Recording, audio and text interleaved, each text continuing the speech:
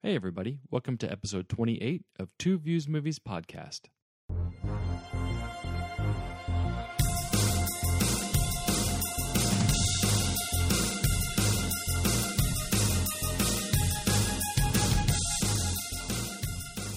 Hey, everybody. Welcome back to Two Views Movies Podcast, a spoiler-filled podcast by two guys who love watching movies almost as much as we love arguing about them. I'm Garrett. And I'm Carson. And today's episode is all about the latest in Star Wars. It's Solo, a Star Wars story. Our second Star Wars movie second Star Wars podcast now in less than 6 months. Right.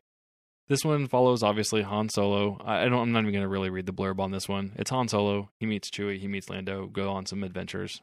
That's about it.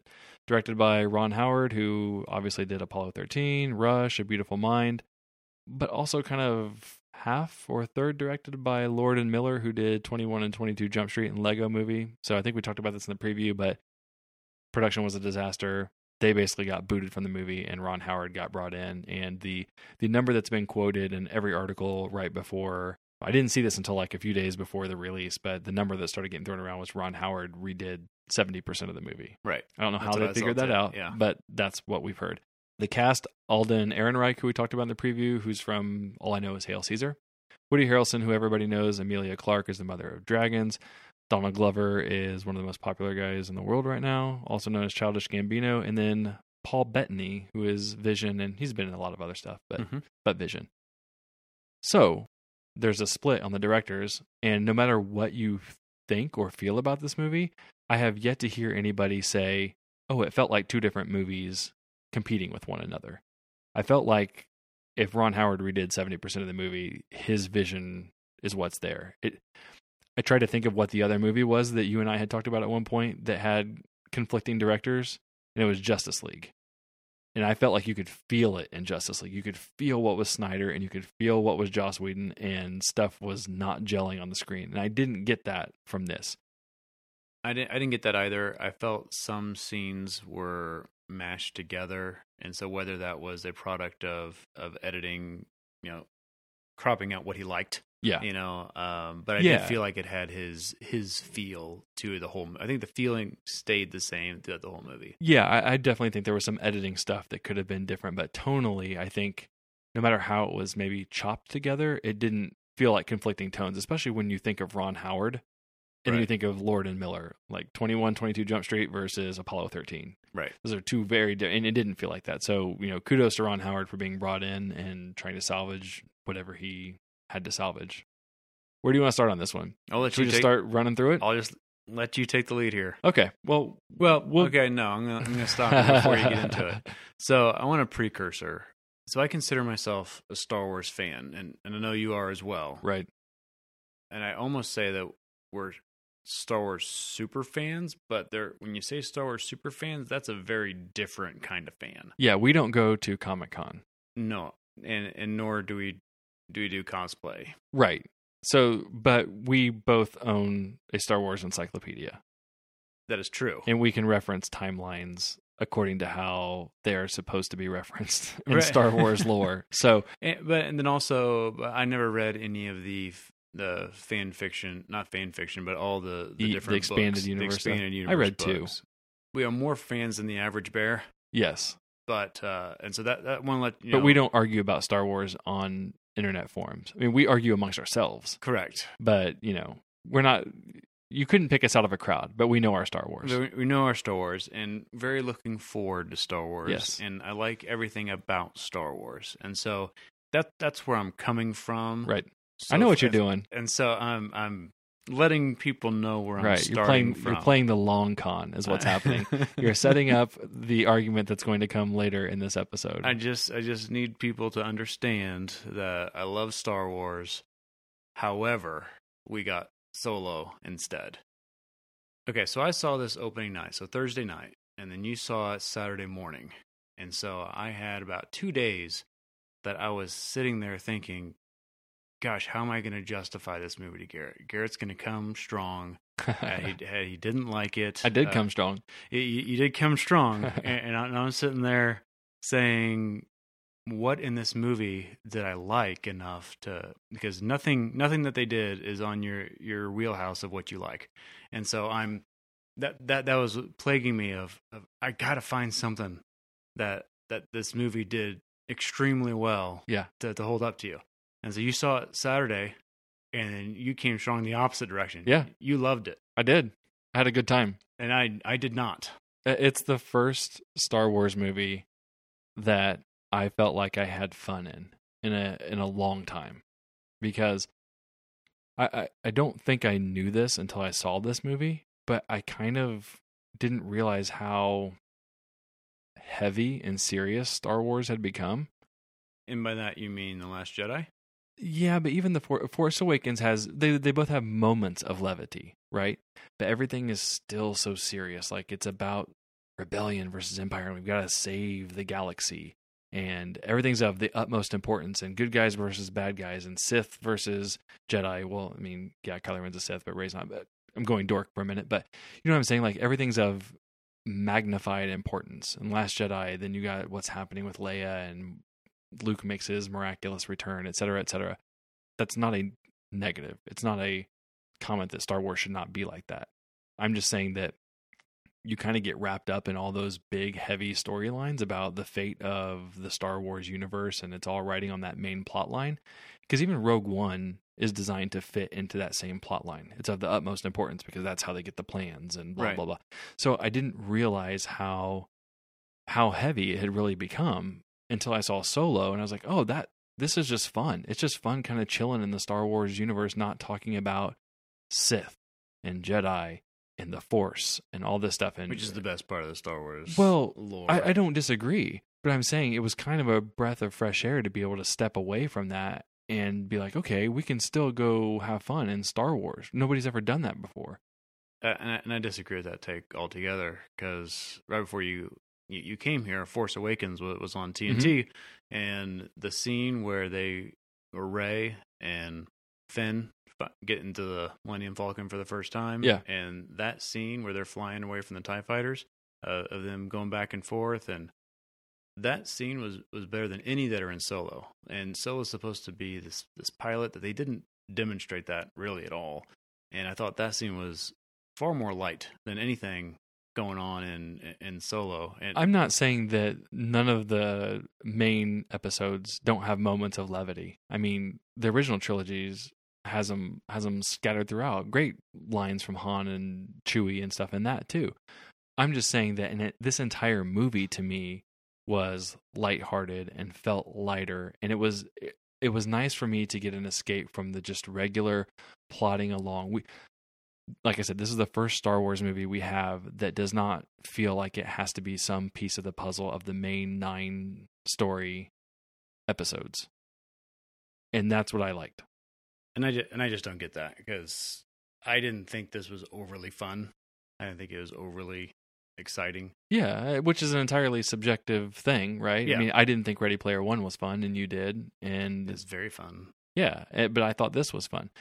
But regardless of the fun, my point, though, is that the whole point to me of some of these anthology movies that we're doing is to explore other aspects of Star Wars, which I kind of thought Solo was not the right way to go with that. There's so many other things that you could do. Why do you really need to dive into Han's backstory?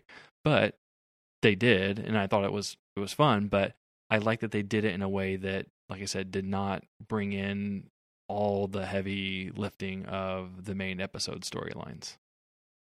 Okay. No response. All right. So the movie starts out with Han on a planet called Corellia. He is with Emilia Clarke, whose name is Kira in the movie. But they're trying to get off of Corellia because it's run by some worm. Yeah, it's a worm. Lady Proxima is the name that they give it. But Han and Kira just went off the planet. They're clearly in love. They want to escape. They talk about flying around the galaxy together. It opens with, which seems like every movie nowadays does, it opens with an action scene, or maybe not necessarily an action scene, adventure scene, whatever you want to call it, some kind of momentum gainer. And I thought that was the kind of the worst action scene of the bit. It wasn't a bad scene. It just, out of all the others, I just thought, okay, it's like a car chase is essentially what it was. But you know, I get that they're trying to show that Han can drive a car, and it adds some adventure to it. I actually thought the worst CGI of the whole movie was in that scene. It's not even Lady Proxima. It was the stormtrooper chasing them on a speeder. Looked really out of place. Did you think that? Yeah. Okay. It did. Like the first time I saw it, I was like, okay, maybe they just had a rough scene right there. And then they brought the guy back in like, this is not looking good. What is this? And so that one was really distracting. I know you didn't like Lady Proxima at all. I didn't like I didn't like the character. I didn't like the way it looked. Yeah. I didn't like why even have her like that. This is where we disagree. It was so off and so off-putting that just put me in a bad. I don't understand what is off about a random alien in Star Wars. That's all Star Wars does. And I'm fine with a random alien, but Jabba's a giant slug. Yeah, and I'm not fond of Jabba either. But at least he's. But think of all the other mutations of variants, I should say, of. But to be this lord of this planet, and it's a worm, and I can't. It was dumb, and the mouth was dumb, and everything about it was dumb. And it set me in the wrong mood, going in, and then this. Well, hold on. Okay, I can understand not liking the CGI of Lady Proxima. I can get that. It was not the best CGI, and I'm all in favor. Star Wars works best when it's practical effects, and The Force Awakens proves that. However, Star Wars is filled with all sorts of aliens. Every Star Wars movie ever made introduces a new set of aliens, some practical, some CGI. So I don't really for me personally, I don't get hung up on what an alien looks like, or should there be more of this kind of alien, or should there not be any more kinds of aliens. To me, it's just like droids. There's always new droids in Star Wars. I don't care. I mean, whatever. I just kind of chalk it up to that's the environment of Star Wars. We're going to get that every movie, and let's just move on. So I didn't necessarily like Lady Proxima, but none of those things ever bother me to the point where I'm like, okay, I'm in a bad mood now because it was a giant worm instead of whatever cool thing I can dream up in my head, or just making it a person. Well, and I'm okay with as many different aliens as you want to come up with. I don't need a species background on everybody. Sure. But to have it as a giant worm was... I think it was technically like a centipede or something. It had lots of arms. Did it? Yeah. Did it have 100? I don't know. I couldn't count. CGI was too bad. Millipede? Because it was underwater. Half of it was underwater. Right. It's not something that's cool. It's not something that's... None of the extra aliens in Star Wars are cool. Some of them are. It's rare. You have all the extra characters that you can get the figures on. Back when you're growing up. But they're filler. Sure, they're filler, but some of them are cool. But then most aren't. And you can never use her again. I mean, it's not like you ever have her come back. Or I don't think that was ever the plan. Right? Because why would you? Because it's a stupid worm. Why would you have Jabba come back? It ruined. It ruined it. It ruined the opening scene. Yeah, I can't believe you're letting a side alien character in a Star Wars movie somehow taint your whole. I'm gonna let 3 of them taint my experience. Right, but back to back. But it's the same concept. It's. I mean, we could sit there and chronicle all the bad aliens in the original trilogy, but what does it matter? They're just on the side in the background. That's like saying I didn't like Jabba's little servant guy because he's ugly looking. I mean, who cares? But at least it looked real. Well, fine, and that's what I'm saying. You have a valid complaint with the CGI. I get that, but I'm just saying, why get hung up on the fact that it was a worm alien? What does it matter in the grand scheme of Star Wars? No, it doesn't. It was just dumb, and it set me off on the wrong foot. I mean, did the icicle foxes in Last Jedi ruin your whole experience? That was at the very end.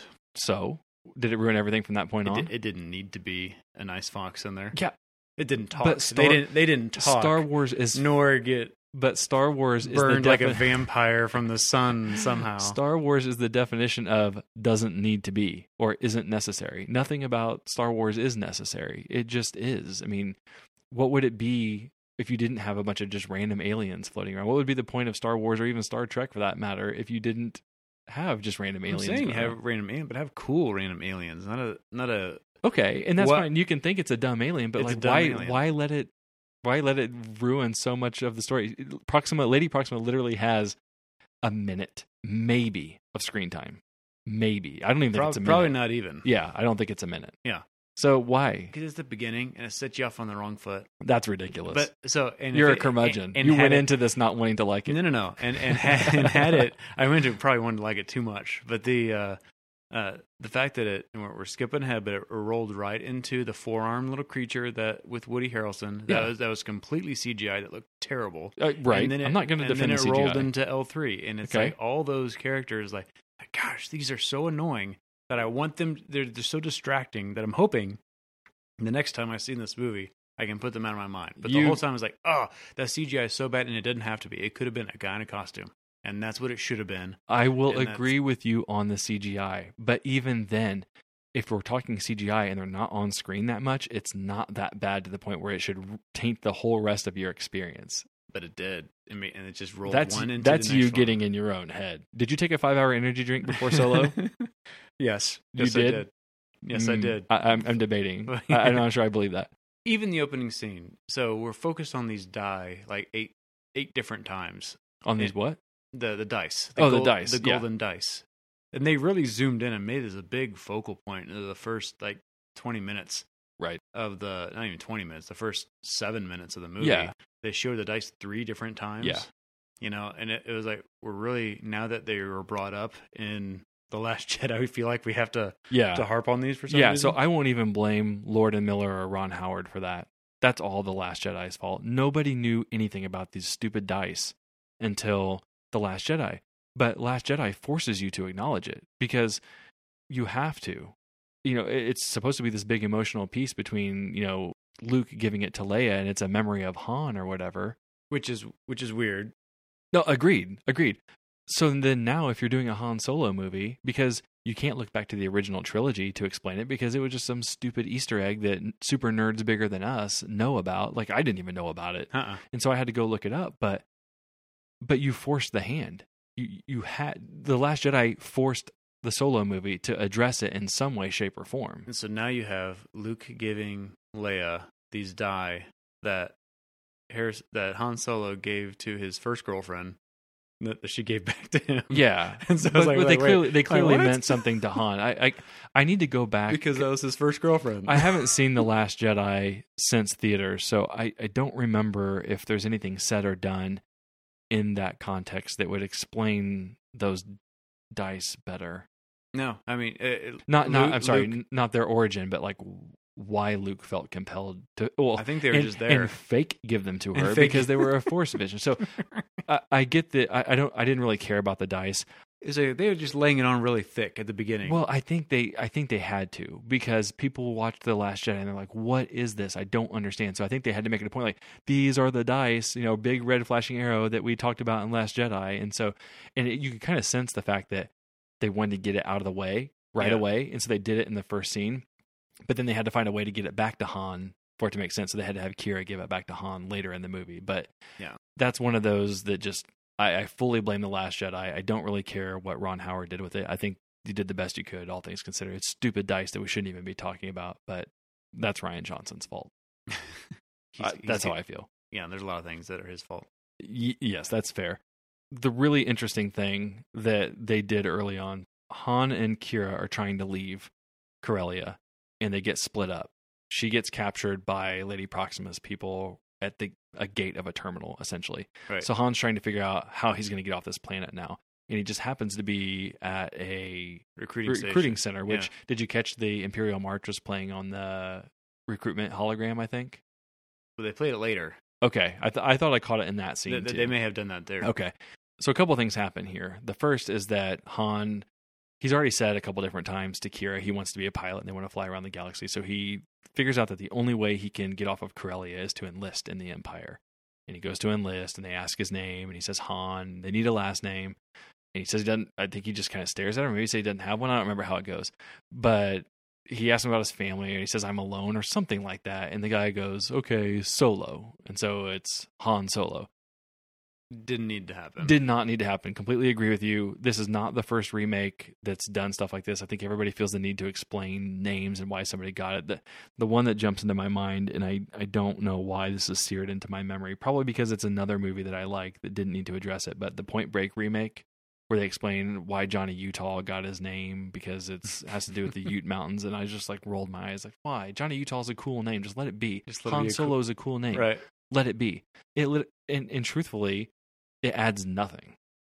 right? Like, it's not like you gave it a backstory and tried to give it meaning. You gave it a backstory with no meaning. Well, and I thought when they started going down that path of I have no people, that he was going to open up later on, and explain what happened to his family or something, kind of set some stage up. It's like, okay, no, that's where it came from. That's why it's coming in here, but it's nothing.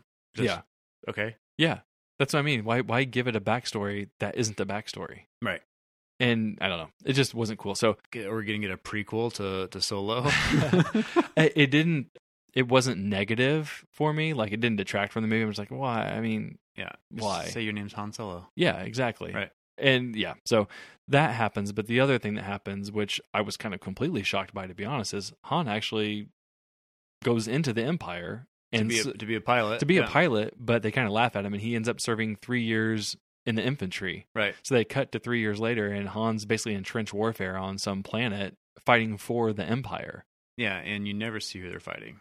No, you don't. I think they make an illusion of what they think they're there to do. I can't remember. It's like capture a trade post or something like that. It doesn't really matter. I thought that was an interesting choice of a background. So now when you watch Force Awakens, any of them, Finn is a stormtrooper. Yeah, and when you watch the original trilogy, you have this background now that Han served 3 years for the Empire. So maybe that's part of the reason why he wants to be a scoundrel, is because he's been on one side of the fight, doesn't want any part of that, so he wants to just go and do his own thing. And maybe he doesn't. But now I guess you have to question whether or not he knows about the rebellion. But no. Well, and in that scene where he's fighting in the trench, so I have a little aside of our movie starting at 8:30, and there's a movie that started at 8, and I went to the bathroom, and in there you could hear the entire scene of what was going on, and all I heard was the Imperial March and blasters and what sounded like lightsabers. Okay. And I'm like, did I just get a spoiler? Am I going to get Vader? And Vader doing something. And so I got really mad but excited at the same time that just happened. And then when that scene it's just the walkers, the AT-ATs shooting at stuff. Yeah. And there was no lightsaber. Right. But they did play the Imperial March then. Yeah. And so like I thought what I was getting, like, dang it. Yeah. I don't think I would have liked that. I would not have. Well, I didn't know what context sure. Vader was in there, but I heard the Imperial March. Right. They usually only play that. Because that would have been legitimately the only lightsaber you possibly could have heard. I mean, given the Star Wars timeline, the Jedi were all gone. So if there was a lightsaber, it was Vader. Yeah. Yeah. As far as we knew at the time. Yep. So while he's there serving, he meets or comes across Woody Harrelson, Thandie Newton. So Woody Harrelson's Beckett, Thandie Newton is Val, and the four-armed guy, which is Rio, something I don't remember. But he kind of picks up on the sense that they're dressed in Empire infantry too, but he picks up quickly on the fact that they don't seem to be really soldiers, that they're faking it. And he tries to call him out. He wants to go with him. He wants to be a scoundrel. That's kind of what they've already set up through like the first 20 minutes, is that Han kind of considers himself this rogue, clever, bad guy, but he's not proving to be much successful at it.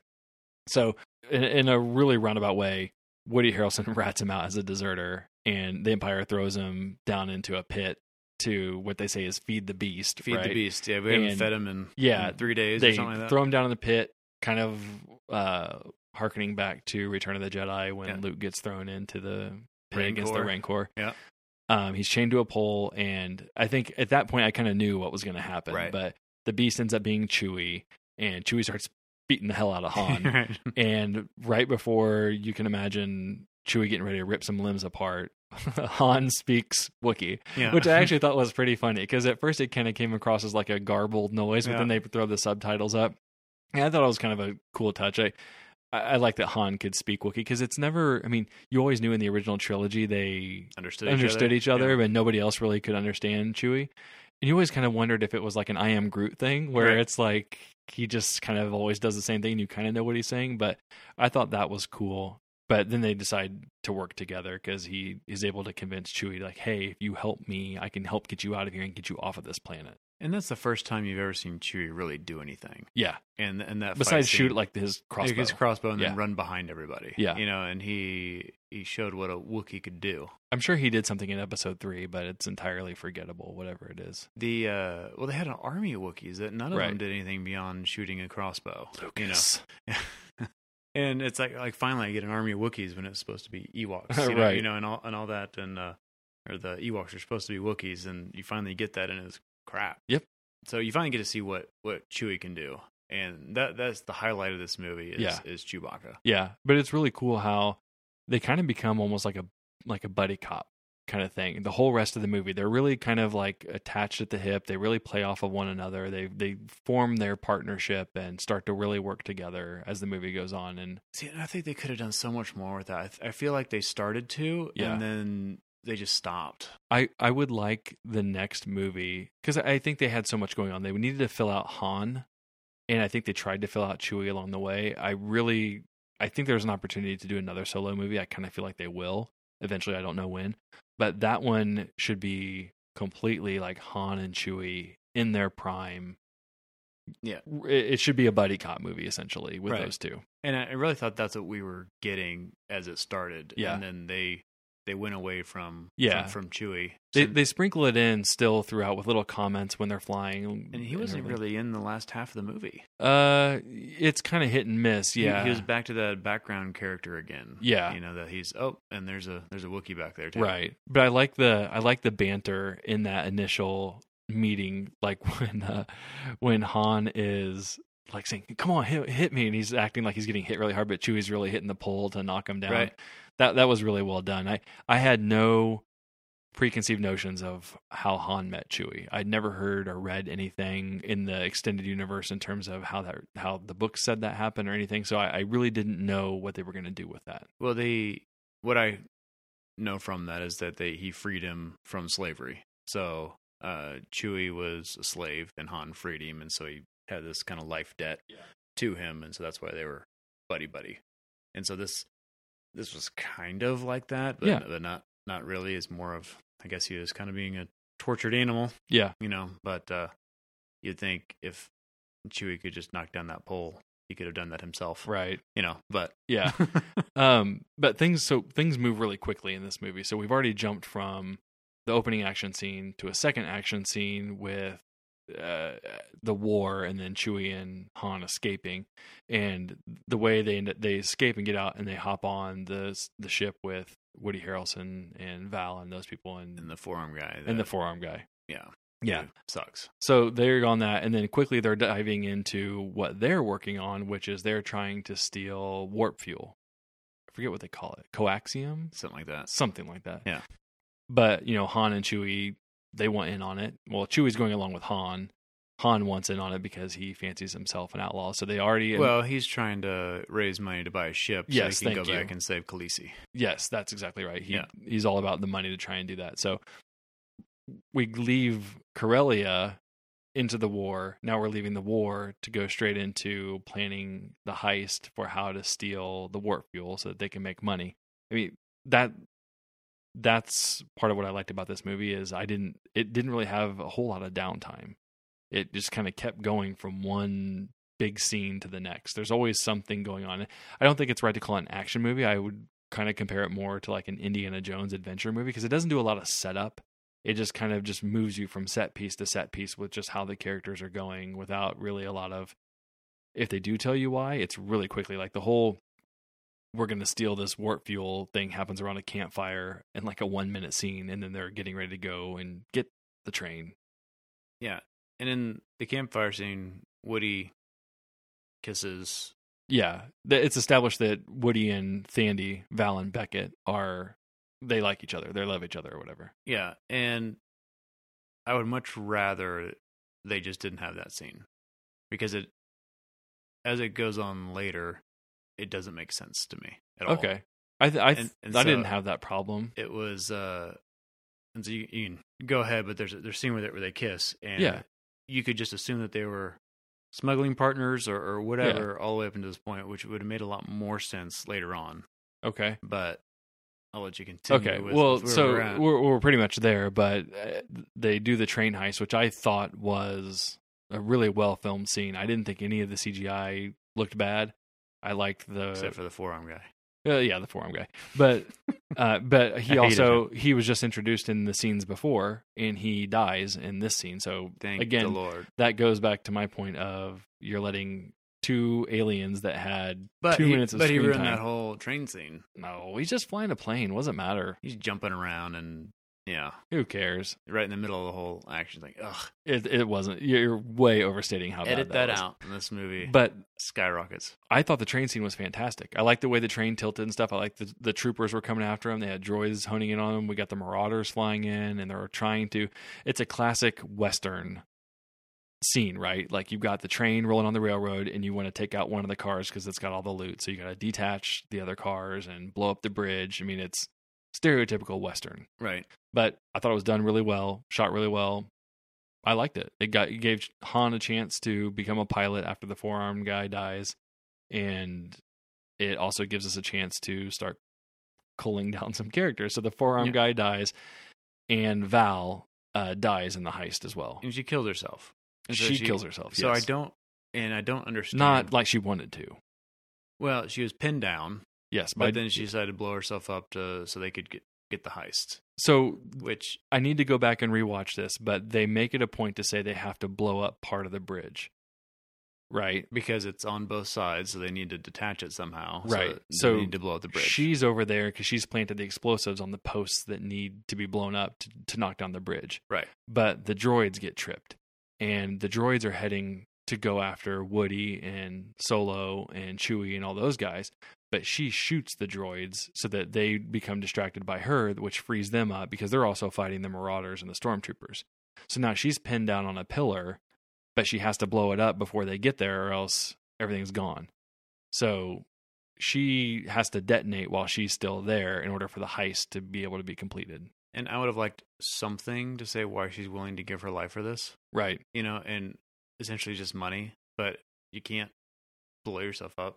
You know, well, I think the thought also was that, I mean, they could have detached everything, but I'm guessing she felt like they would die if she wasn't able to pull this off.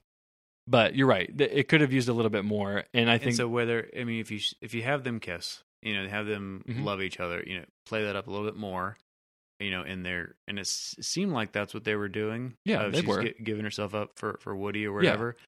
But then now she's dead, and they're standing at the grave. Woody doesn't make a comment about her being dead, just about finding the money. Well, he punches Han, and I kind of took that to be as some of it's out of anger for Val dying. He punches her, but only comments about where we're going to find the money to do this, and nothing about Val. Right, but I think that plays into a comment he makes to Han later, which is that trust no one and you'll never get let down or never get hurt. So I think that whole thing was to show different when somebody dies. Yeah, but not really. I think he was trying to show that you have to be hard-lined if you're going to be in that business. You have to be willing to let everything go and not trust anything to be an outlaw. Then he should have either said that before or during the funeral scene, because it's just like, okay, we have two dead bodies here, and if they were both just partners, I understood the scene, but because you had him kiss her and because you had her sacrifice herself for him, it just seemed like it was rushed and there's zero emotion whatsoever. So, and it was rushed for sure. The whole movie is pretty fast paced. It was rushed and it didn't have a lot of resonance for the audience or really for Woody Harrelson. But I'm okay with him not saying anything at the gravesite because he says it to Solo later when Kira comes back in the picture and he sees that Han has a thing for Kira.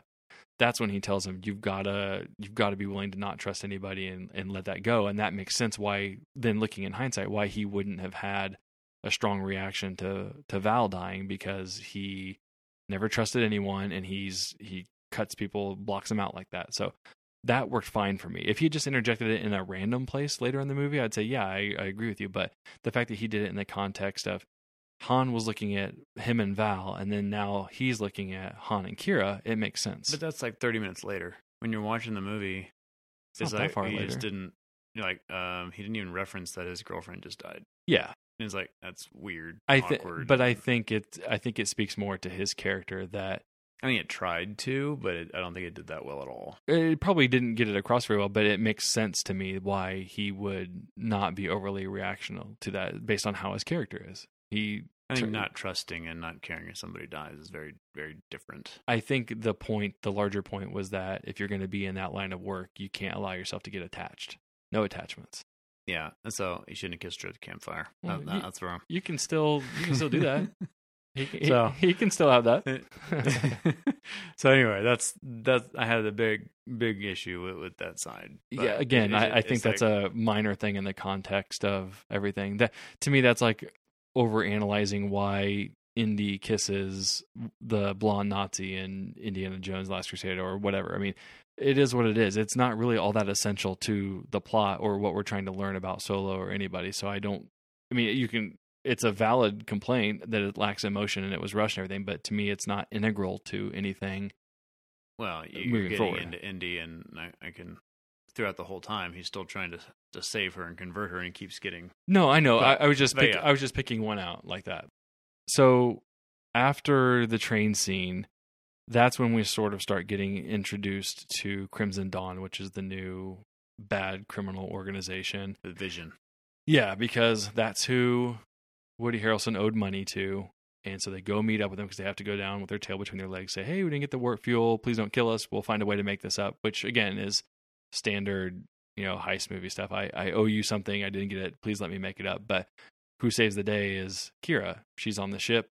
Han sees her. She kind of helps navigate. It's alluded to that she's kind of a concubine. Yeah. And his name is Dryden Voss.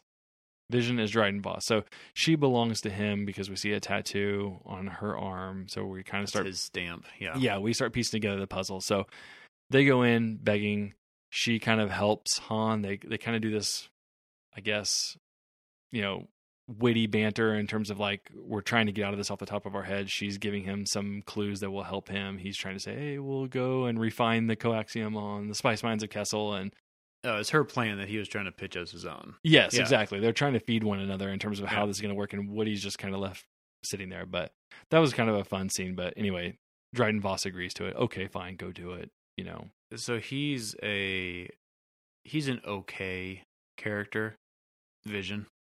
He's got these scars on his face, and there was a couple scenes, and I think it was just the lighting or inconsistent makeup, one of the two, that it looked like, I was like, are his scars changing color due to his mood? Because that'd be really cool. The angrier that he got, they became like a deeper red. Right. And I thought that was going to be a really cool thing that they were kind of hinting at that we were going to see later. And then it's like, no, it's just inconsistent makeup, I think is what I landed on of what it was. Yeah. Or different lighting or something. But I thought that'd be really cool to have those scars, but then he's also not really scars, but he's more alien with it. Right. And I thought that would have made him a cooler villain. Yeah. I thought he was pretty good. I thought he was pretty smooth. I think Paul Bettany is a good actor. Yeah. I think he was better than Krennic. Yeah. Especially, I just rewatched Rogue One yesterday. I don't know. Yeah, but I don't like that guy. So. Well, yeah, but I'm saying if we're talking villains, and that's my complaint with Rogue One. He's better than Hux. Well, Hux isn't the main villain. Kylo is. No, I know, but I'm picking villains of kind of the newer Star Wars movies, and I'm just basically trying to say that he's the best villain we've got out of Rogue One and Force Awakens and Last Jedi that's not named Kylo. He's the main bad guy. Well, yeah, but I'm just saying he's not Snoke. He's better than Snoke. I mean, Snoke was, I liked Bettany. I mean, I'm not saying he's okay. He's forgettable, but I mean, he's okay. Yeah, I agree. Anything. Well, I think he's better than okay, but I agree that he's not overly memorable. I'm just saying in the grand context of what Star Wars is giving us with villains, again, not named Kylo, this is fine. Yeah. We'll see. I'll be interested to see so Boba Fett supposedly is coming out. It'll be interesting to see what happens with some of the villains that they do, because I don't know if they're planning on making a Star Wars story anthology movies actually have their own series. Kind of tie into one another? Well, maybe, but I guess what I'm saying is, like, can you really establish a long-term villain in Solo if it's not ever destined to be more than one movie? Same with Boba Fett. You know what I'm saying? Like, if they're only meant to be one-offs, then what can you do? And I don't know how they're going to do that, because they clearly introduce a villain at the end of this that is going to be in Kenobi. Right. And so it's like, how are they tying them together that way? Are we never going to see Solo again? Right. Yeah, I don't know. Is he going to be in Kenobi? I wish that they can't, because they've never met before. That'd be weird. Who, Solo and Kenobi? Yeah. Oh, they met. What are you talking about? In the cantina. Yeah. But that's the first time they met. Oh, yeah. So it's not like they can cross their movies together. Yeah, gotcha. Okay. Yeah. I see what you're saying. I was like, you're saying they never met, but I caught up there before. Yes. Excuse me. So I liked Bettany, but I kind of agree with you. It's not anything to like write home about, I guess I would say. So once they meet with Bettany and they figure out once they meet with Dryden Voss and figure out that we're going to do this plan, they're off on another adventure. So that's what I mean. Like, we're already on like our 4th or 5th adventure. Right. They need to collect a ship. And I think it's Kira that knows about Lando, who knows he has a really fast ship. I think that's how they figured out. So they run off and find Lando playing a game of Sabacc and some criminal underlord. And we get what we think is the game that we've all heard, how Han wins the Falcon. Yeah. And it actually ends up being they throw us a loop on that one. Yeah. They show Lando cheating, and Han does not win the Falcon. So Lando instead has to come along with them. I forget how they offer him a cut, basically, to get him to get a ship. I've heard some confusion about this, about whether the Falcon was Lando's. I mean, it clearly was Lando's ship because all of his stuff was inside of it. But they set it up really weird because after they leave that card game, they go and get it. It's impounded, but they don't really explain that very well. It kind of it's just a really weird kind of setup. I think the only reason they did that was to show that Lando's acting above his station. I think that's why it's impounded, but I keep it here. You know, so he was definitely playing it up. Yeah. I felt, I don't know. I need to rewatch it again, but that scene felt a little clunky to me. Yeah, I don't get why they would not say why it was impounded at some point. Yeah, I think it was trying to be funny in the sense that, hey, I've got this really awesome ship and everything, but because we've seen that in other movies, right? It's a pretty, I don't want to say like typical scene, but I got this really fancy car, and then actually what you're doing is stealing a car. Yeah, but it was his car. Yeah, I think that's what kind of led to the confusion. It's that kind of vibe for the scene, but it's his. So I don't know. It was interesting, but that's how Lando and the Falcon come into play. Yeah, and so you see the Falcon for the first time, and it's flying around. They're there, and I'm like, something's off. Something's just really off. And I'm looking at it, and I was wearing a Millennium Falcon shirt that my wife got me, for the movie, and I'm like, why is it flat on the front? Right. I was like, am I crazy? And I looked down, I was like, no, okay, I'm right. Like it's not supposed to be that. And then they show why later. Right. But it looks really off. So right now. What it ends up being is that's the escape pod. That's the escape pod in the front. Who ejects it? I can't remember. They shoot it at something. Okay, yeah, I can't remember what at the squid worm thing. Is it? Okay, I couldn't remember. I know at some point it gets ejected, and you're like, oh, there, that's that's what it's supposed to look like. Yeah. So I guess backing up a little bit, we're really driving along on the plot here. We're kind of just reintroduced to Kira back at the Crimson Dawn place, and she seems to be kind of smitten with Han again, but they're already giving hints that she's maybe not who she used to be. It's not even really hints. They're pretty overt with it. Yeah, she says it. I've done things that you don't want to know. I'm not who you think I am. And then and she's decked out in all black. Yeah, and Vision says it a couple times. She's not who you think she. Yeah, I mean they lay it on pretty thick. That's true. They do. But so there's her happening again, and then of course we already mentioned, but Lando comes into play, and he was everybody's favorite coming into the movie in terms of it's Donald Glover. He looks like when you watch the trailer, we talked about this in the preview, and I'm like, Solo guy playing Han Solo kind of looks okay, but hey, Lando looks fantastic. And I have to say, when it comes to expectations, that it was a disappointment, because while he did a good job of being Billy D. Williams and being Lando, he didn't steal the show like I was hoping that he was. And I don't know if they didn't give him enough opportunity, or it was him trying to just be the imitation. There was just something that I didn't get full on Lando that I thought we were going to get. Yeah, so I agree with that, but I have a slightly different take. He was not the scene stealer that I thought he would be. He was very good, and there was a couple times where I swear they just took Billy D's lines from one of the movies and put him in there because he sounded just like him. Right. Other times he was just Donald Glover imitating Lando, and that still worked. My take on it is that I don't think he stole the show as much as he did because, well, two reasons. The main one is Solo, Alden Ehrenreich did way better than I thought he would do. Way better. I was bracing for, I am not going to like this at all. And I came away with my only issue of him as Solo is his voice. And that's not even really on him. Harrison Ford's got a very, I don't know, not bassy, baritone-y, smooth voice. And Ehrenreich's is kind of nasally. He sounds probably more like me as opposed to being very smooth. And there's just nothing he can do about that. But as a Han Solo, I could not get past that a little bit. But beyond that, I thought he was very, very good. And so I think it gave Donald Glover less opportunities to be that scene stealer. See, and he wasn't a very good Solo. Like, he wasn't a very good Harrison Ford impressionist. No. So there was no cadence. There was no lines that sounded like it. There was none of that. But I felt like I knew that going in, and so I braced myself to just say, okay, he's just his own Solo, and I thought he did fine. I don't think he did amazing, but I thought he did fine. And so I'm not holding that over his head when I was watching this. I'm not waiting for him to sound like Harrison Ford or even to act like Harrison Ford. Yeah. And so I felt like I was bracing myself. I mean, I don't think he did amazing. He's not as bad as was billed by by the hype. No, I would be angry if I was him. I think he got some unfair press after having seen the movie. I think he did a really good job. Now maybe it took them, there was all this talk about they had to hire an acting coach and all this stuff, but I felt like he did not imitate Harrison, obviously, but I thought by the end he picked up on enough mannerisms that some of the things he was saying and how he was saying it was enough for me to realize that, like, yeah, okay, that's what Han would have done. It may not sound like Harrison Ford, and it may not have been perfectly cadenced, but it's right. See, and I didn't get many of those at all of that's what Han would have done.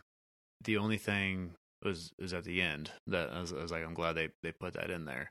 But anything that he said, didn't. Really? I thought almost all of his banter with Lando and almost all of his banter with Chewie was spot on.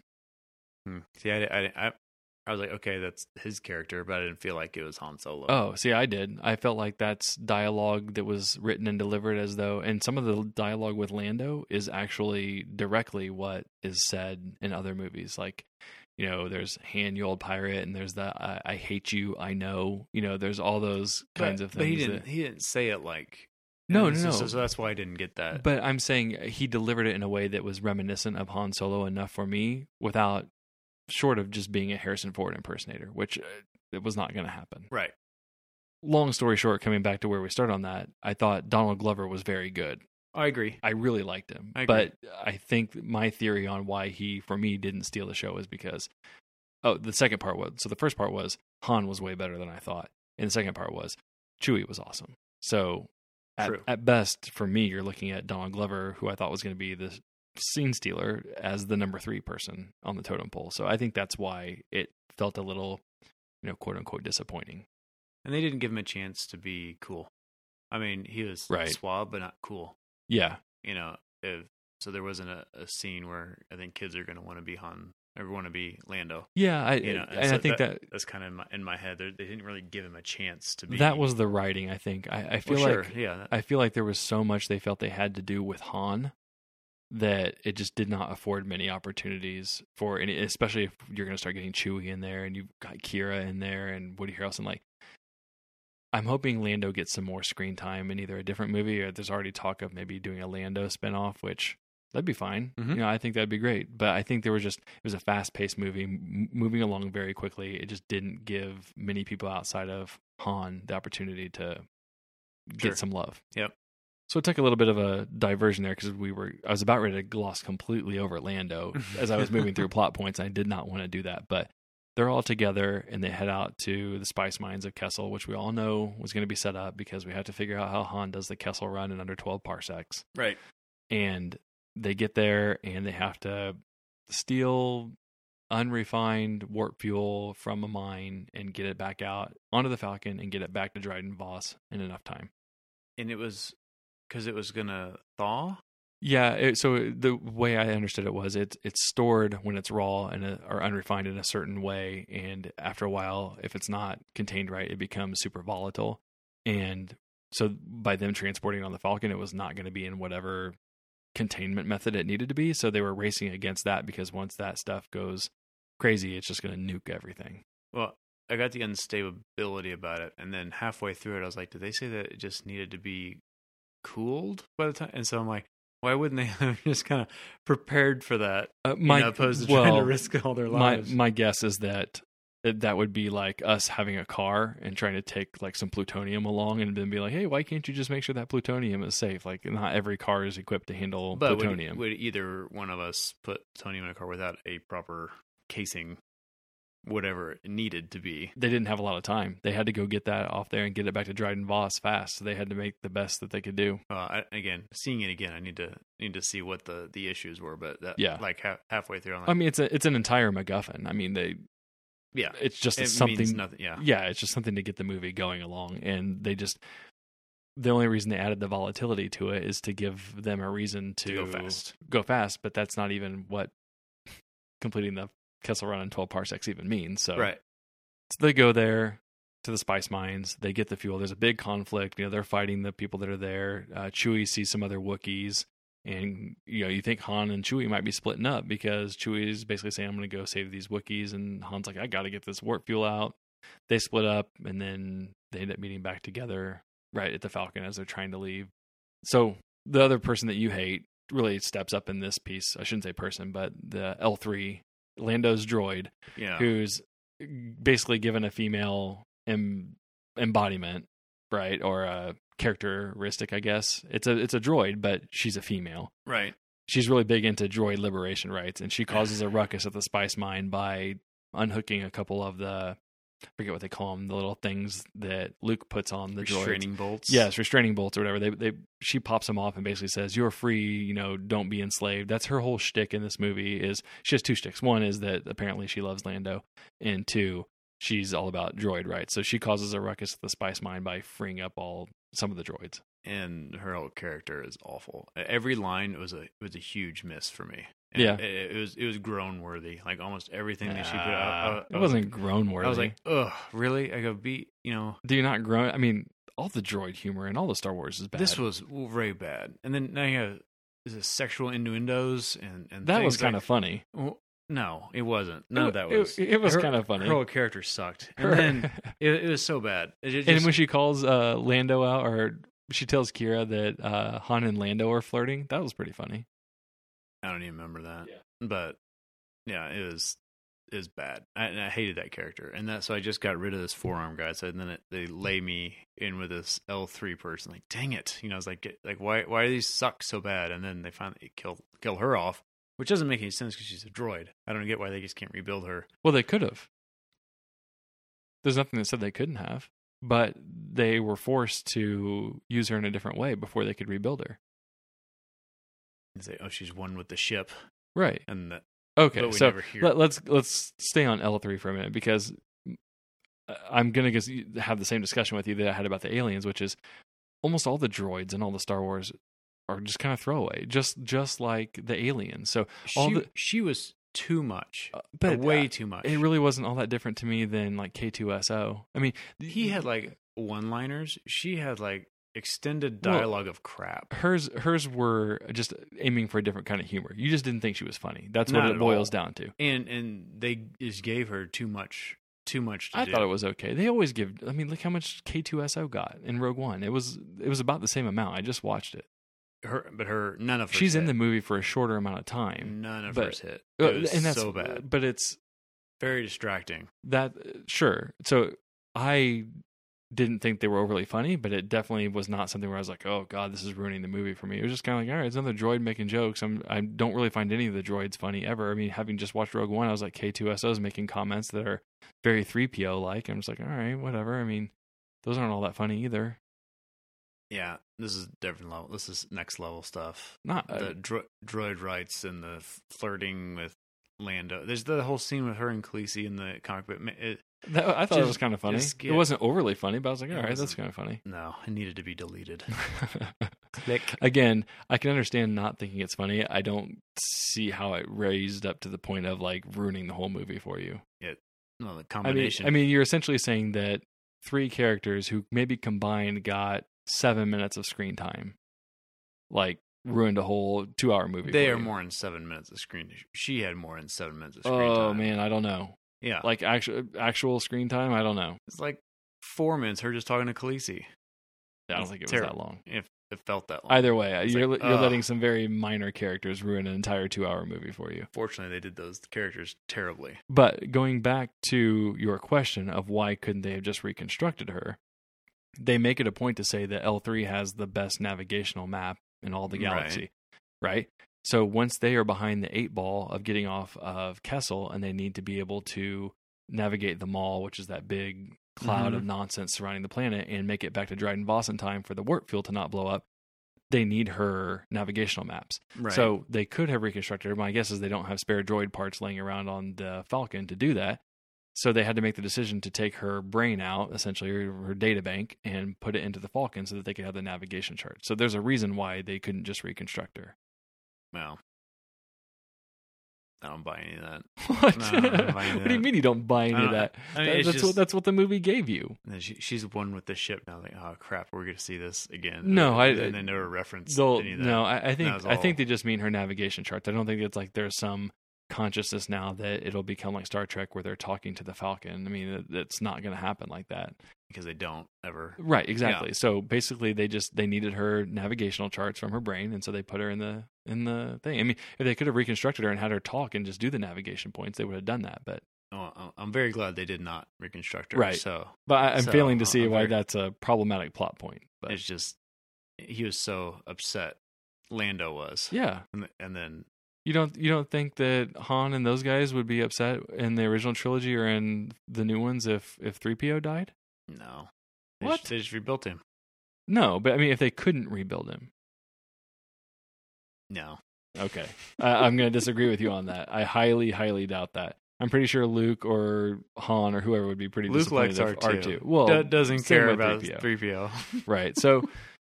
Oh man, see, we're racing through this, but they finally make it back to, I don't even know what the planet is, but they make it back to the planet where they're meeting Dryden Voss. You skipped a bunch here. Oh, I skipped the Maul. I was just trying to do you a favor. You don't want to talk about the tentacle monster. But you got to bring that up. But even before that, the heist scene, I thought could have been a heist scene. It was really a smash and grab. Yeah, you it run was. in, grab it, and run away. It was. And I think that was kind of the crux of the movie, that you could have done something cool, but you just did the old prisoner trick, right. and walk them in there as slaves, and then you just run and grab it. Which is kind of funny because that's like the second time that happened. I mean, that happens in A New Hope, right? And it happens in Return of the Jedi, right? So I mean, it is kind of a throwback, but it's like that for being essentially a heist movie. Yeah, I think the heist itself could have been cooler. Maybe. I'm glad we did not get like the layout scene and we got to put this person on this and this person, like in Ocean's 11. I would have not enjoyed that, and it would have killed the momentum. Well, I mean, obviously it's how you do it, right? But it's I think I'm fine with the smash and grab. It kept the movie going fast, except when they're sitting outside the Falcon and just shooting for like 3 minutes. Like nobody's getting. I don't remember it being that long. And he keeps shooting the same. It looked like Han does the same shot, and he shoots the same. But everybody keeps going down. Yeah, the bad guys do. Well, no, but L3 gets hit, who they're waiting on at first, and then Lando goes out to get L3, and Lando gets hit. Yeah, they're all just standing there for so long. I didn't catch that. I'll have to rewatch it and see, but I don't remember sitting really there dragging out. I don't remember. They're not getting in the. They have to push the crate in. The Wookiees are pushing the crate full of the warp fuel, so they're fighting while that's getting pushed in. It seemed like it took forever, and they're standing out there getting shot at. Yeah. They have to push the crate in. L3 gets hit. Lando gets hit. It takes a while for that to happen. Nah. It seemed like it drug out. My goodness. And then you overlook so much in movies. And then you walk straight into a space tentacle monster that makes no sense whatsoever why it's flying out. Well, they already said it. When they were flying through the mall the first time, you have to stay on the path of the lights because there's all these rocks and creatures that live in the mall that surrounds this planet. That's why you have to go that one path through, which is like 20 something parsecs or something. Just because they say it doesn't make it not stupid. No, So I'm saying they tentacle monster they at least that explain somehow can avoid a black hole that for as long as the ship's going warp speed that it can't, but the tentacle monster can still sit there above a black hole. I took it as it got sucked into the black hole, or not sucked in, but it chased the Falcon because it was going after the Falcon, and that was headed towards the black hole, and then it's there. It just hovers above it for however long into the Falcon. It's getting pulled in. They're both getting kind of pulled in. It's going hyperdrive, and it can't get out. No, it doesn't. It doesn't have its hyperdrive on. If it had its hyperdrive on, it would have punched out. It would have gone at warp speed. Isn't that why they dumped the stuff into it? Well, yeah, but the monster already got sucked in before they even did that. The monster gets sucked into the black hole, and they still can't get out, and that's when they have to figure out what they need to do, and they inject the coaxium into the warp drive. Is it hyperdrive? Warp drive is Star Trek. I think I'm crisscrossing. We all know what we're saying, but so yeah, it's flying in space and can out. Oh yeah, a black hole for a period of time before it finally gets sucked in. But we don't know. We don't know how those black holes operate. It's not even called a black hole. I forget what they call it, but it's not a black hole. But we don't know how those things work in Star Wars world. Yeah, I don't know how. I agree. Giant, stupid. Now, I will say this: the tentacle monster didn't look bad. No, I know. I was shocked. I actually said that to myself when I was. And there I'm saying it did not look bad. So that was the first step. They just put it in the dumbest spot possible in the movie. It didn't need to be there. No, it's perfectly, and that's the funny thing. Like, I mean, I'm not sure tentacle monsters ever need to be there, but it didn't need to be there. But it did look good. Fine, I guess I shouldn't say look good, but yeah, all things considered, I remember sitting there thinking, I'm like, I wonder if Carson's not gonna like that because. I mean, I usually agree with you on all that. Like, the Rogue One tentacle monster is bad. The Force Awakens ones is real bad. So when I saw this one, I was like, oh, well, it's completely unnecessary, but it looks fine. It even looked kind of cool how that skin like tore off going into the black hole. But so I was okay with the effects there. Right. Yeah, it didn't need to be there. They could have easily just had him trying to navigate the rocks and whatever, and then just end up... Again, I feel like that was kind of a throwback to Empire Strikes Back, where he's going through an asteroid field, and then the monster comes out and swallows the Falcon, and they're sitting in there. But he didn't do anything cool flying, and that's to show that he was a awesome pilot. Yeah, I think the scene before they come across the tentacle monster, so when he runs, so they're following the path, right? And they run into a Star Destroyer, and it sends all the TIE fighters out, and he escapes all them, and he does some pretty cool moves when he goes into the mall because they chase him in there, and he's navigating asteroids and doing something where he sets the Falcon down, sprays the thing with rock, and it destroys a TIE fighter. So I think he does some cool moves there. I agree with you. I would have liked to have seen more of what makes him an awesome pilot.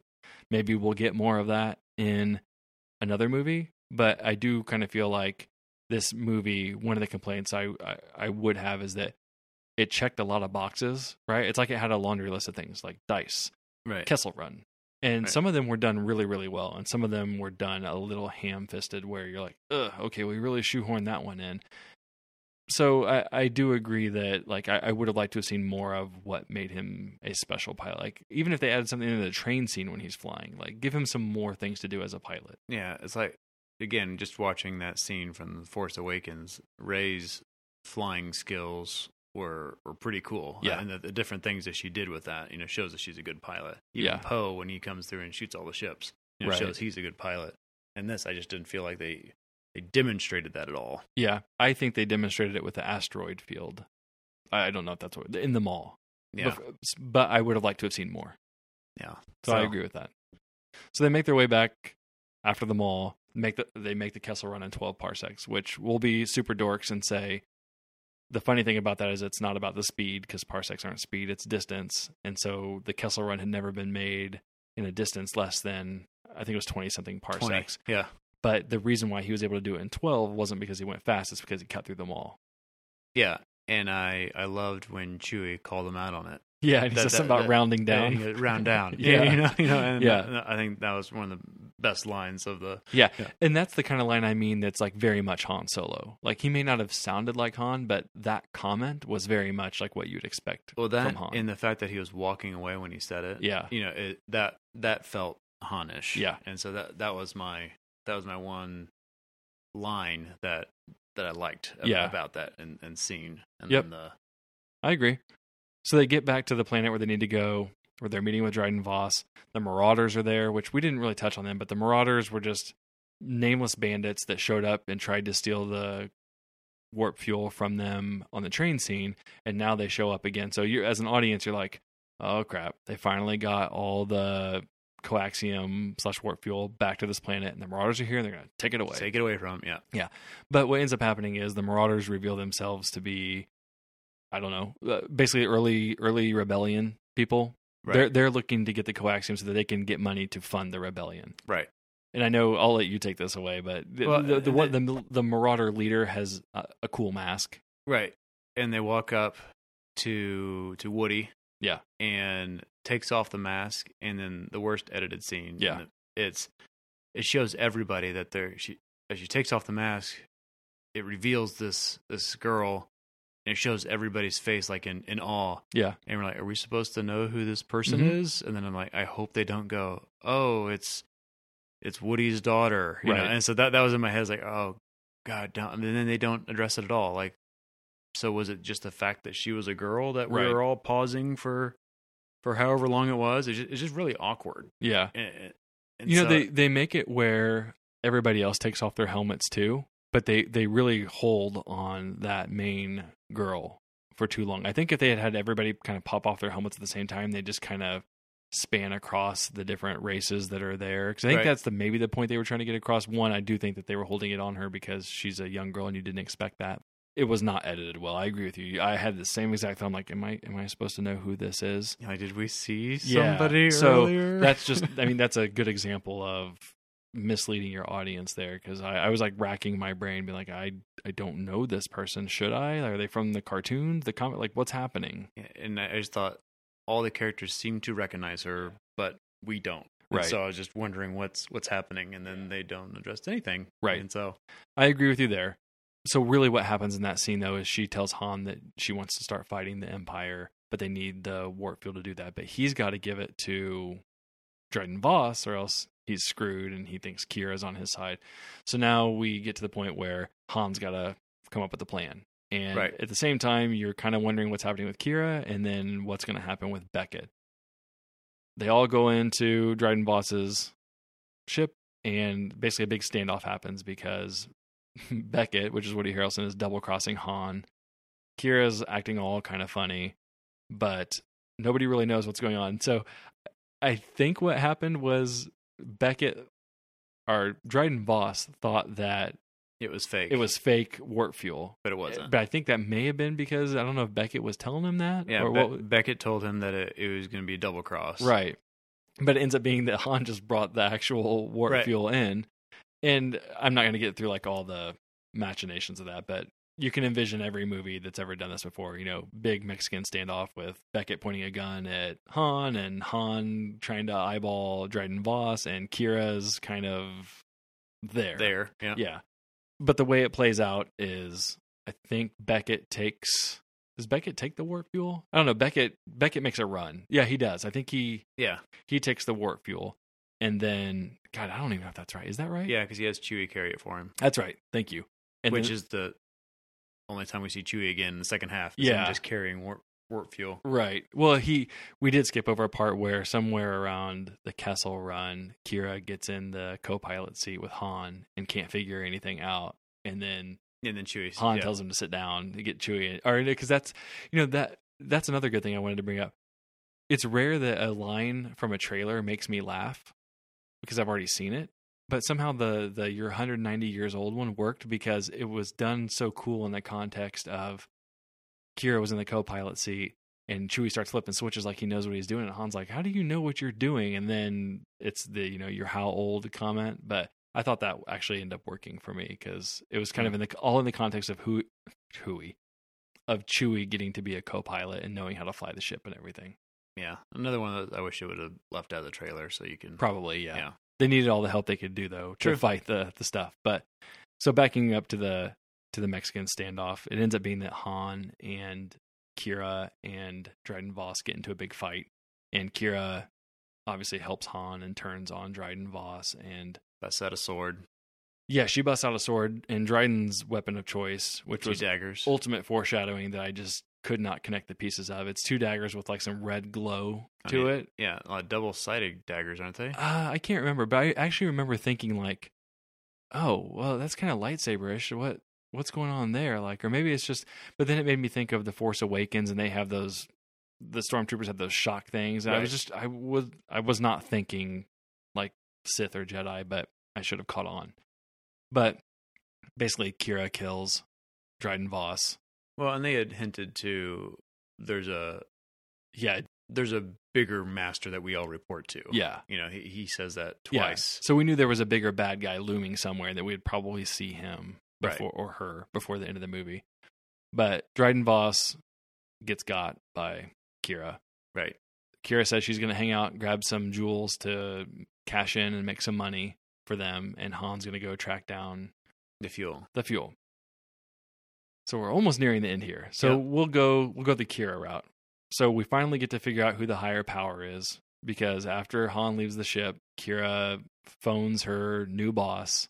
And Kira is a pretty good fighter, right? So that was, she kind of made easy work with Dryden Voss, but she calls her new boss, and it's a hologram. And the only thing you can see at first is kind of a cloak and metal legs. Right. And I remember thinking to myself, like, how can that be Anakin? I don't understand how that works. That it was Vader. Yeah, well, Yeah. or, Vader / Anakin, because who else would have metal legs? Yeah. And then they do the reveal, and we're looking at Darth Maul. Yeah. And so Darth Maul is one of my favorite characters in all Star Wars. Like, basically the only good thing out of the prequels. Yes. And so very excited to see him again. However, I just think the reveal was done so poorly. And then he fires up his lightsaber for no reason. You're in a hologram, you know? And it's like, why are you firing up your lightsaber? Just in case people don't know who you are. So you do both sides just to, hey, remember me from the prequels? Yeah. You know? And he looked different. Well, he's older. He is older. And he's been cut in half. He has been cut in half, and he has the robot lower half. Right. But it was like, it looked like almost the horns were different. And so I was really kind of inspecting him, and I was like, is that Ray Park? Mm-hmm. You know, and I was like, that's like, is it the same actor? And his voice sounded different, and I was like, clearly it's Darth Maul. And I like that we're going to get Darth Maul in the Kenobi movie. I'm assuming that's what they're setting up. That has to be it, right? I mean, there's no, what would be the point in having Darth Maul in a Solo sequel? Right. It's got to be that. Well, and maybe they intertwine a little bit, because jumping just 2 seconds ahead, the movie ends with Han saying, I need to go, or Beckett mentions going to Tatooine, I think, and then Han, I think, says we're going to go to Tatooine. Oh, it's the gangster there with the job. Yeah. Which is obviously Jabba the Hutt. Right. And Obi-Wan would be there at that time. So maybe, I don't know, maybe that's how it all intertwines, is that Han gets tailed to Tatooine and Darth Maul goes and hunts Obi-Wan down. I don't know. But long story short, I think what you and I are thinking is that that's purely there for setup for the Obi-Wan Solo movie. Right. That's your post-credit scene. Yeah. Just pre-credits. I think we're going to get a Khaleesi Sith. Hope she gets a lightsaber at some point. Yeah. And is Obi-Wan going to go ahead and cut her down? I don't know if she would cross over into Obi-Wan. I could see her staying in the Solo franchise, whereas Maul hops over into the Obi-Wan. Interesting. Yeah. But who knows? So I liked the Maul reveal. I didn't think it was a bad reveal. I'm fine with the reveal through the hologram, but it could have been done better. I agree with you on that one. I liked that it was Maul. Yeah. Let me put it. Yeah. I liked that it was Maul. Yeah. And then I actually threw my hands up in the theater. Like I looked over like at Killian next to me. I was like, what? Like, because I knew that in the cartoons Maul was there. Right. I didn't think there was any chance the Star Wars movies would ever do that. It kind of feels like the Palpatine clone theory kind of thing. Like it happened in the books, it's happened in the cartoons or whatever, but the movies are just not going to touch that. And I was just shocked that Disney or whoever allowed that to happen. It seemed like a bridge too far. I feel like they're pressured into it, to be honest. It's like, we can't introduce a new Sith. You know, who's Obi-Wan Kenobi going to fight? And but he can't be a Sith. Well, unless we're rewriting rules. I think they already did that with the Dooku and the Like Dooku was always a. Did they? I don't know. They were never clear on that. Exactly. If we're following the rule of 2, he cannot be a Sith because Palpatine and Vader are out there. Yeah, I think it's more of a guideline. Yeah, than I don't a know. rule. I agree with you though. But so call him a Sith or whatever. Obi-Wan's got to fight somebody in his movie. I mean, there's got to be some. It's got to use a lightsaber, and so it's just some random guy that we make up and kill off in another movie like Maul. I think that's, and you have this huge fan base for Darth Maul that everyone says they didn't do him justice when he was there, and so finally, it was the right move to put him in there. It feels like their way of redoing the prequels without redoing the prequels. Like I shouldn't say redoing, but like how can we start cleaning up for some of these mistakes? Like giving us a proper Clone Wars movie would be fantastic. Yeah. Giving us a proper Vader purge would be fantastic. Right. And maybe they can find creative ways of doing that without actually redoing the prequels. Because I'm not sure they're going to do that. Vader versus Maul. Maybe it's possible, but I think that's going to come to a conclusion with Obi-Wan. Right. I could, and the other. You're just teasing me now. Well, my brain's going. I was like, wait a second, same timeline. Vader's at his peak right now, and I could see Obi-Wan, in order to beat Maul, getting help from like a Qui-Gon Force Ghost, right?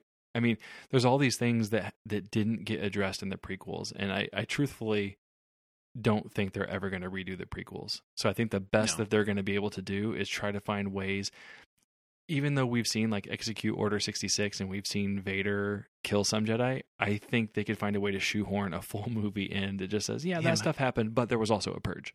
Yeah, but there's also a lot more Jedi you need to go kill. Yeah. And then go finish them off, right. Type of thing. So I agree with you. This is total fan service, but it's the right thing to do. I mean, they need to find ways to clean up the mess that was the prequels. Not that they're not making a current mess, but and it's the best way to do it. If you wanted Maul in Kenobi, how can you have a trailer without showing Darth Maul when he should be a considerable piece of that movie? And that's the draw to get you to go see Kenobi. Right. Is Darth Maul. Completely agree. So you put the trailer and you put him a reveal in the trailer. Like, well, that's what? Yeah, that would be bad. You're right. And so they did it the right. It was the right. Yes. It was the right person to put in there, but I wish there was a stronger reveal for him. I mean, there's so many things you could have done. You and I were talking about it, but like, you could have had her fly her ship all the way back to the location where she needs to meet her new boss, and then like the door opens up and he throws back the hood just like he does in Phantom Menace, and you just be like, oh. So and he didn't have to say anything. No. Yeah. Well, he never says anything hardly. Well, he has like 2 lines in Phantom Menace. Yeah. But I agree with you. I loved Darth Maul being there. I was okay with the hologram. It could have certainly been done much, much cooler. Agree with that. And definitely, firing at the lightsaber is just totally unnecessary. Yeah. That was 100%. But I think it's just like, let's give people a lightsaber. We just have to have it in the movie. Right. So the last little bit. Okay, I didn't even think about it like that. I'm okay with that. Yeah. So the last little bit that happens aside from that is that Han has to go find Chewie and Beckett. Yeah.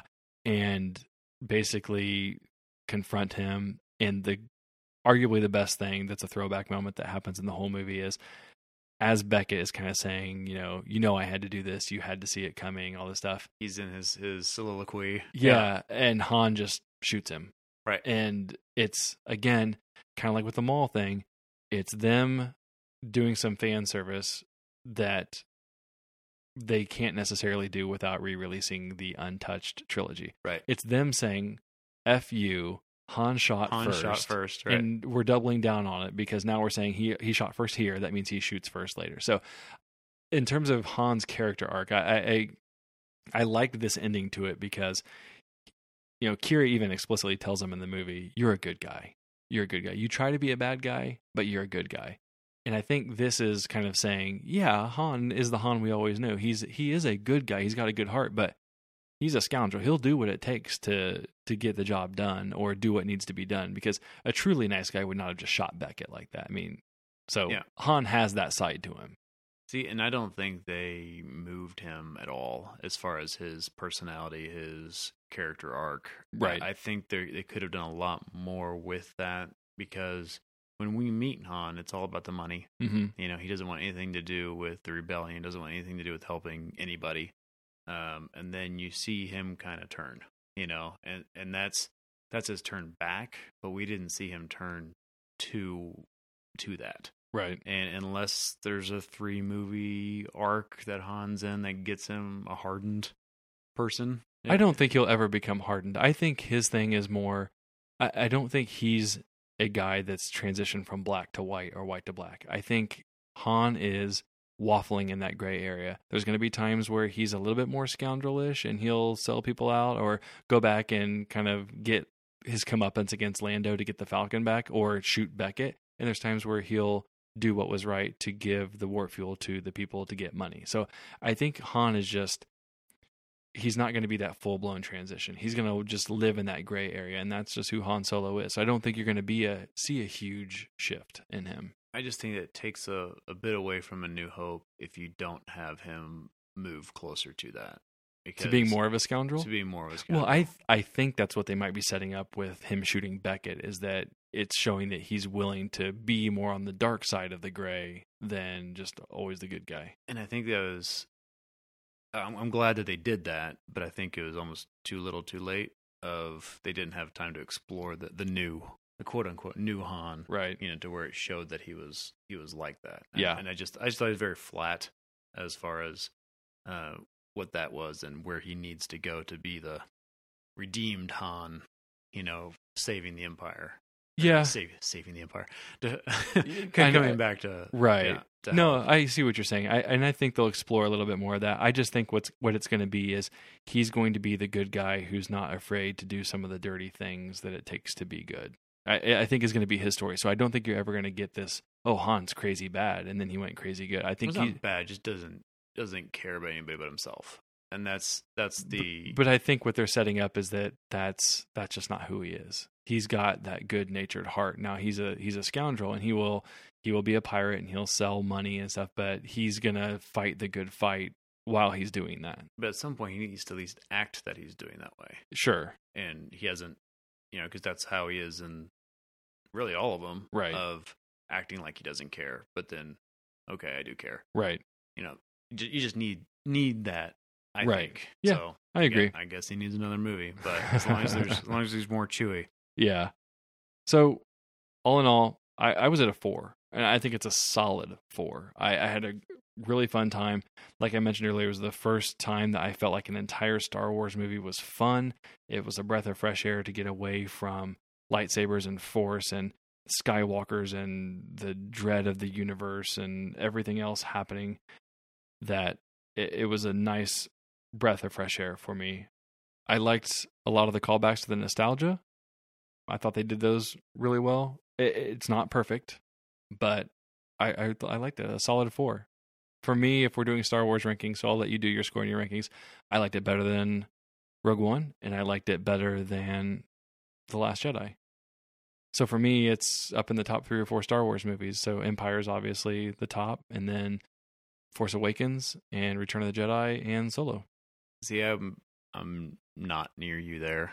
I compromised up to a 3.5 is where I ended up landing and putting my rating. There was no cool moments in this movie that I'd be like, yeah, I want to go see that again. So there's no Darth Maul and the Phantom Menace that I just want to see that end scene again. There's no... But how good is a Darth Maul scene in a really crappy movie? Really good. It was a really good Darth Maul scene. Well, right, but I would much rather... It made that movie. I would much rather... Yeah, but the rest of that movie is insufferable. I mean, what good is a cool scene if the rest of the movie's crap? Opposed to just a whole bunch of blah? No. Which is what I felt like this was. That's fine. I thought it was fun all the way through. And I get that it doesn't have that one killer scene or whatever that you want to go rewatch, but I want to rewatch the whole movie because I enjoyed it from start to finish. See, I did not. Yeah. Chewie, I liked. I'd like to see Chewie again. You did not, but you gave it a 3.5. I gave it 3.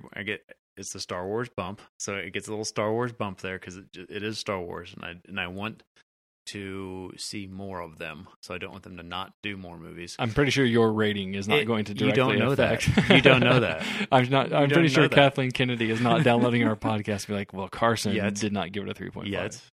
So, but I gave it a 3.5.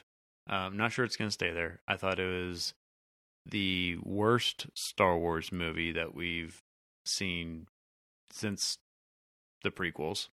Okay. And so I'm going to interrupt you. Okay. Where is it in the context of the prequel? So you're saying all these negative things, and I have a very hard time wrapping my head around a 3.5, because that's 1/2 star removed from Last Jedi, I think, according to your star ratings. It's only 1 star removed from The Force Awakens. It's closer to a 3 than a 3.5, but I got myself up to a 3.5. But I mean, you still have a lot of negativity for this movie to give it a 3.5. A 3.5 is, so you say a 2 is not watchable. A 2.5 is rewatchable, and you're a full star over that. Mm-hmm. It's just not adding up to me. I don't understand how you're at something's not gelling. Either this needs to be lower for you, or you liked it more than what you're leading on. I disliked things so much that it brought me down to that. And I brought it back up thinking upon second viewing, hopefully I can ignore those things. So how are people listening to this or that see your rating supposed to understand if they look at what you've said about this movie and all the other movies that you rate 3.5? I mean, you're coming down pretty hard on this movie, but still giving it a 3.5. Yeah, and that's where I think people are going to have a hard time reconciling my intro of I love Star Wars is why I brought that up to begin with. So then let's run with that. But I'm aware of the faults that this movie has, and so I'm hoping again on second viewing I can ignore the really crappy characters and the really crappy CGI, and I can enjoy the pieces that it has of Chewie throughout. Okay. That I can hopefully like it more than what is the lowest a Star Wars movie can get in your book? A 3? Is that like rock bottom? Any Star Wars movie can get or has gotten? Well, no, I'm just asking can, because it seems to me like you're establishing a floor that you will always like a Star Wars movie no matter what. So a 3.5 is really a bad Star Wars rating. Not gonna say no matter what, but 3 seems to be the floor right now, and there's some bad prequels out there. What's your worst prequel? The worst prequel, Clone Wars. When you mean Attack of the Clones? Yeah, what did I say? Clones. Okay, so what is that above or below Solo? And what did you rate it? I haven't seen the Clone Wars. I keep saying Clone Wars. I haven't seen Attack of the... Your fan card is getting revoked. I haven't seen Attack of the Clones since I've been rating movies. So yeah, I don't know. It's really bad. But at least I got a Yoda fight scene, which you've never seen before. That's fine. And so I guess what I'm trying to... And Natalie Portman. Where are you... I need to know where Solo ranks. I need to see it again before I can put it in there, but it's definitely below anything that's been made recently. Even below Last Jedi? Below Last Jedi, for sure. Okay. So...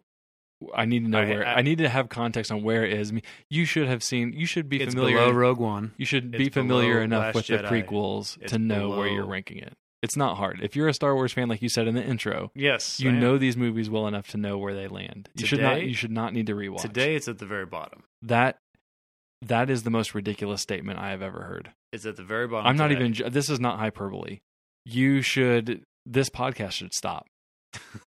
The prequels are not good. But there's things in there that there's scenes in every one of those that I truly enjoy, that I can go and I can at least watch that scene or at least look forward to those scenes. And from what I saw, there's nothing that I'm glad want to see. This negative. So when I watch it again, it's only gosh, I hope I like this more this time. You're going to be asking me to retroactively delete this segment from this podcast. You will not want this saved in history and out on the internet. I'm saying today after first viewing. It doesn't matter. That's a miserable take in any situation. Lock it up. So you give me Darth Maul scene that immediately puts it over this. That is an embarrassing take. It actually hurts your credibility more than you could ever imagine. The Phantom Menace is a very bad movie. Right, but the Attack of the coolest scenes in all of Star Wars. It doesn't matter. Yes, it does. That's why you watch movies to see cool scenes. One scene does not take a 2-hour and 20-minute movie. It does not take a 2-hour and 20-minute movie and magically bump it up to 3 stars. Oh, absolutely it does. There's movies that have great scenes that make movies all the time. No, not one scene like that in a 2-hour and 20-minute movie. Opposed to a 2-hour movie that doesn't give you any scenes that are and it has things that just get you. I like the train scene. I like the spice mine scene. I like all the Chewie and Han banter. To me, and I'm hoping next time I watch it that I'd like those more. I don't have today. I don't. So we like to talk about this movie. I don't have a one Guardians scene that I watch. I don't go to Guardians to watch one scene. It does not have a the intro scene when he's dancing is what I love that scene. But that's not a cool scene. It's a very cool scene. Oh my god. What's not cool about him? It's not what you're making it out to be like, oh, I have to go watch Guardians so I can see the dance scene. That's your description of cool scene. It's the one scene. No, I look forward to watching that scene as soon as I put the Guardians in. My point is, I watch Guardians because I enjoy the full movie. It's a fun movie from start to finish that may not have a lot of peaks or valleys in terms of, oh, this scene is amazingly cool and it's what I want to see. And it doesn't have the valley of, oh, this is a really bad scene. That's how Solo is. For me, it was a fun experience all the way through. So, yeah, you can say that Guardians is funny. This is not funny. It had funny moments. Yeah, Guardians is a funny movie. But my point is, it doesn't have a cool scene like you just said. Anyways, you can stick with this. This is a horrific take.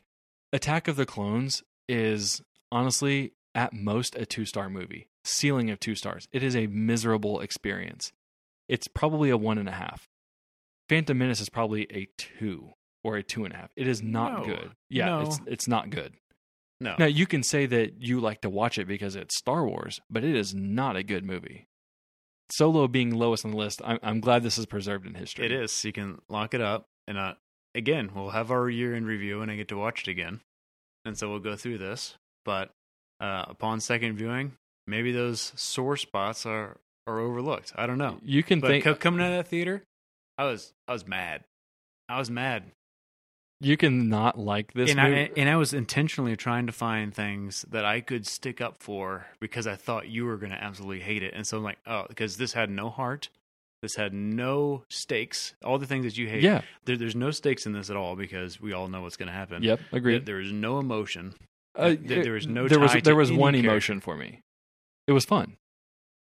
It was not fun. Yeah, but for me it was. That's the emotion. If you have no other... But you say this was fun, but like Infinity Wars has no fun, no emotion. What? I gave Infinity War a 4. But you said it had no emotion. Well, no, I said it had no heart. I said it had no stakes. And no heart. Both things. Yeah, I mean, it kind of really didn't. None of it really resonated with me. I didn't really feel bad for anything. And that's so much better than what this did. And yet you're giving this a high praise. No, I give it a 4. I gave them both the same ratings. I have kind of the same experience on that.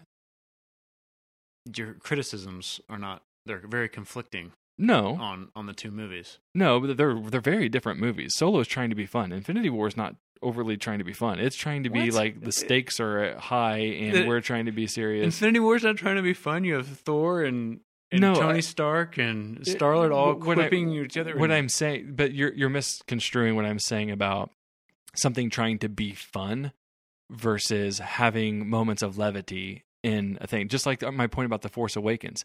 It's not necessarily an overly fun movie. It has certain fun moments and certain moments of levity, but that doesn't make it the same as something that's trying to be fun from start to finish. Infinity War is trying to be the world is coming to an end, Thanos is here, blah, blah, blah, but we're still going to have moments of levity. Solo is just trying to be a Western, let's go out and have fun, let's move from adventure to adventure. It's two different things.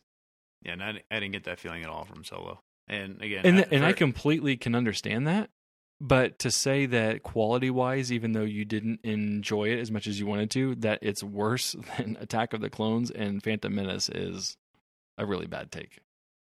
You're even saying Phantom Menace has no chance there? No. Phantom Menace and Attack of the Clones are the two worst Star Wars movies easily. It's not close. Phantom Menace and not even Revenge of the Sith? Sith is the best of the prequels. No. Yeah. Oh, yes, it is. Phantom Menace is better than both of those. No, it's not. Again, Phantom Menace is crazy boring unless Darth Maul is on the screen, and he's not on the screen that much. And he makes the movie. I agree he makes the movie, but not enough to bring it up to... At least the Revenge of the Sith has a lot more action that's actually good action, and it has a conflict with Obi-Wan and Anakin, and things finally come to a head no matter how much I feel like those things were letdowns. It's a hell of a lot better than watching a CGI clone army be assembled by Count Dooku. It's a hell of a lot better than watching a Trade Federation blockade dispute for 45 minutes on Naboo. I mean, those are not fun movies. I need to watch those again. Please do. You will regret this. No, I will hopefully enjoy Solo better the second time. But right now, I had the worst experience coming out of a Star Wars movie. than any other ones. That may be, but you need to be able to assess movies somewhat critically, and that the take that Solo is worse than those movies is a bad take. Because there's something that I can pick out at each one of those that I look forward to wanting to see, and there's not in this. I guess we'll just let our listeners decide about what they think about this take. I hope that people comment and leave some stuff back on Facebook and stuff. I'm sure that. I mean, I'm fine with that. But I am too. But again, I was thoroughly disappointed in what showed up there. Oh, and you can be. And it's just, but you can't just throw all objectivity out of the window when it comes to that and say that it's worse than the prequels. And you mentioned that you didn't like, or you liked that there was no Force, no lightsabers, no. I that's why I go see Star Wars.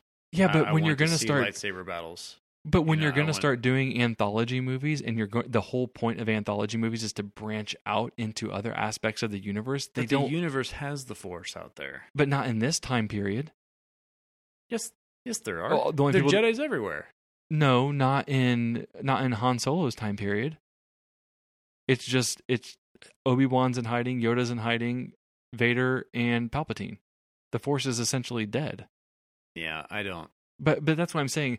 What good is all these anthology movies where you're supposed to explore all these other aspects and deep corners of the universe if you always just stick around the Force and lightsabers? I'm not saying that every anthology movie has to ignore cool new characters, but they can still use the same weapons that are out there. I'm not saying that they should all ignore it. I'm just saying it's a breath of fresh air to have something that doesn't feel constrained to those same concepts. Stanky air.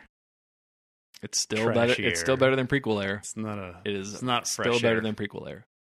Well, I hope everybody listens to this. This is a long one, but I'm hopeful that that you watched the prequels soon. This really necessitates you watching the prequels. You have to do that now.